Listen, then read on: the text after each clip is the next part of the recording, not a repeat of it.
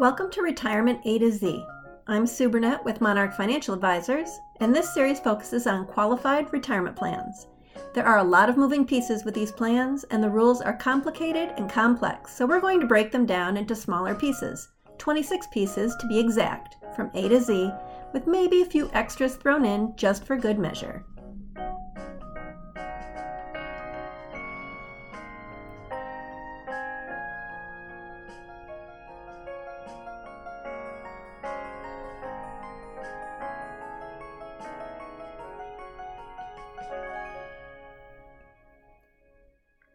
This is episode K, where we'll be discussing kids and other family members that are in the business and how they can impact your retirement plan designs.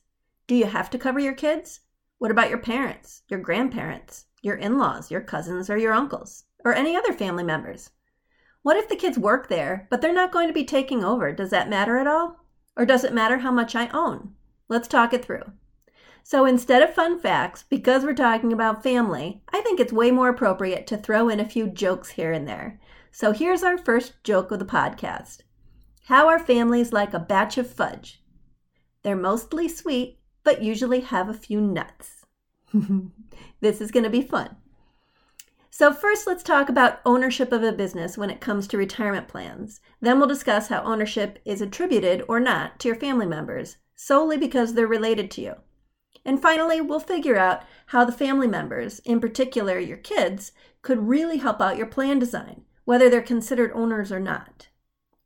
So determining who's an owner is critical in a plan because the IRS has a lot of rules and testing that involves how much is given to an owner versus how much is given to an employee. They also have some rules that talks about how many owners are covered versus how many employees are covered.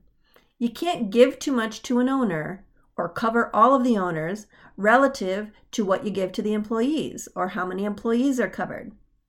We generally design plans so we get as much as possible to the owners, hopefully 80-90% or more, and as little as possible to the employees, while still following all of those IRS rules. So defining who the owners are versus who is considered an employee is a critical, important step. So if you're an owner, are your family members owners? Well, that depends on how those family members are related to you, how much you own, and who the other owners are.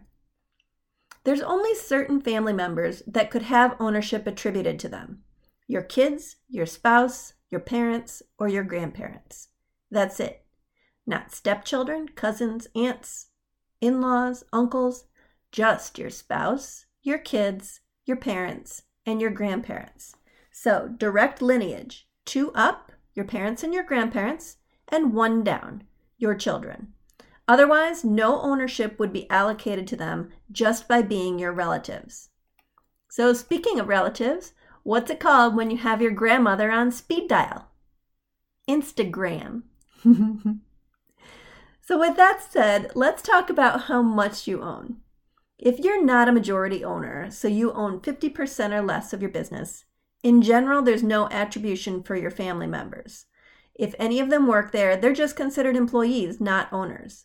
Now, the only exception to this is your spouse, and we're going to get to spouses in a little bit because there are some funky rules that go along with that. But your kids and your parents and your grandparents, they'd all be considered employees, not owners.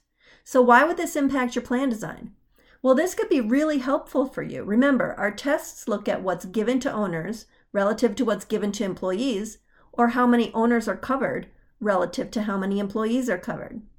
So if we're giving as much as possible to you and the other owners, the tests say we have to give at least a few employees an equivalent amount. If your family members are considered employees, great, you can give that extra amount to them to pass the testing. I've seen plans where there are a handful of family members that work in the business, including in-laws, some cousins, and uncles. In addition to that owner, the way the numbers worked, the plan could exclude all of the employees that weren't relatives. So you have a plan that is only covering your family members. That could be pretty appealing to an owner. So what if you owned more than 50%? Well, then the ownership would be attributed to you, your kids, your parents, and your grandparents automatically. So whatever you gave them in the plan, even if it was only $5, that would be considered an owner contribution for our testing. Now, this isn't necessarily a bad thing. If your kids are owners solely because they're your kids, but practically speaking, they're really employees, you could give them nothing in the plan, and this really helps out our tests. So let's take an example. What if you, your spouse, and your 2 kids work at a business, and you own the whole thing? All 4 of you would be considered owners. Now, one of our tests, our counts test, looks at how many owners are covered relative to how many employees. If you provided benefits to all 4 of you, 100% of the owners are covered. If that happened, you may need to cover 70% of the employees.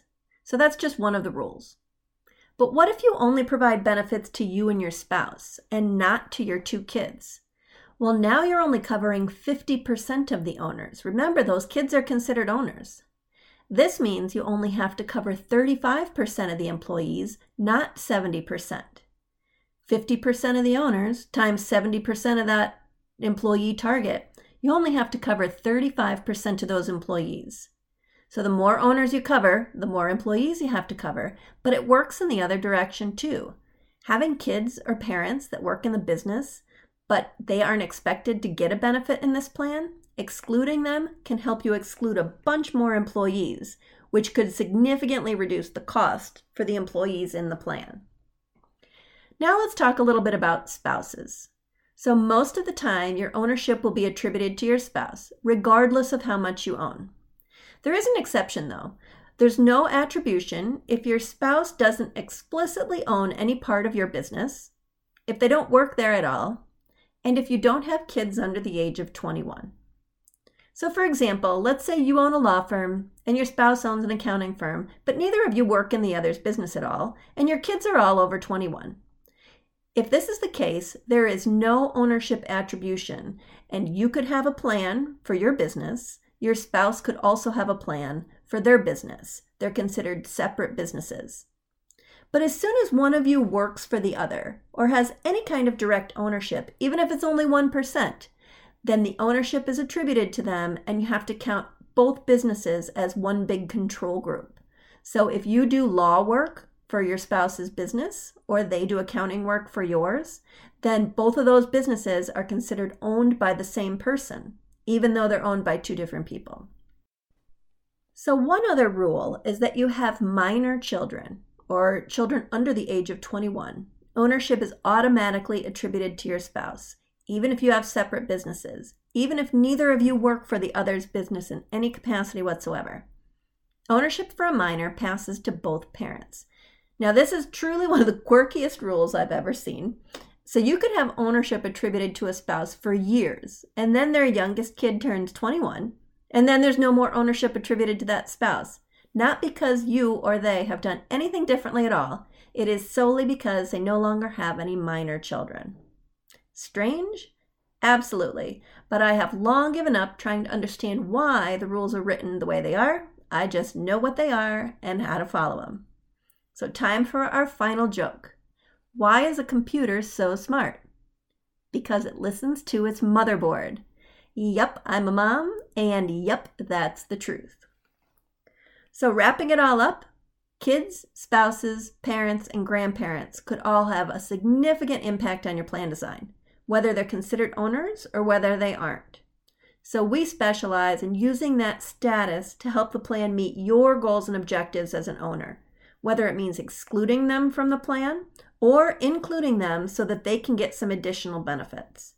The first step, though, is determining how to include them, and this is where we can help. These rules are really complex, and we can hash it through with you and your CPA to be sure that everybody's being counted the right way and treated the right way with regard to our testing and with regard to your goals and your objectives. Want to learn more? Tune in to the other A to Z podcasts where we continue to break down these wonderful and complex plans into bite-sized pieces. Remember, how do you eat an elephant? One bite at a time. Have any questions? Shoot us an email at monarchfinancialadvisors@gmail.com. Thanks for listening in, and have a great rest of your day.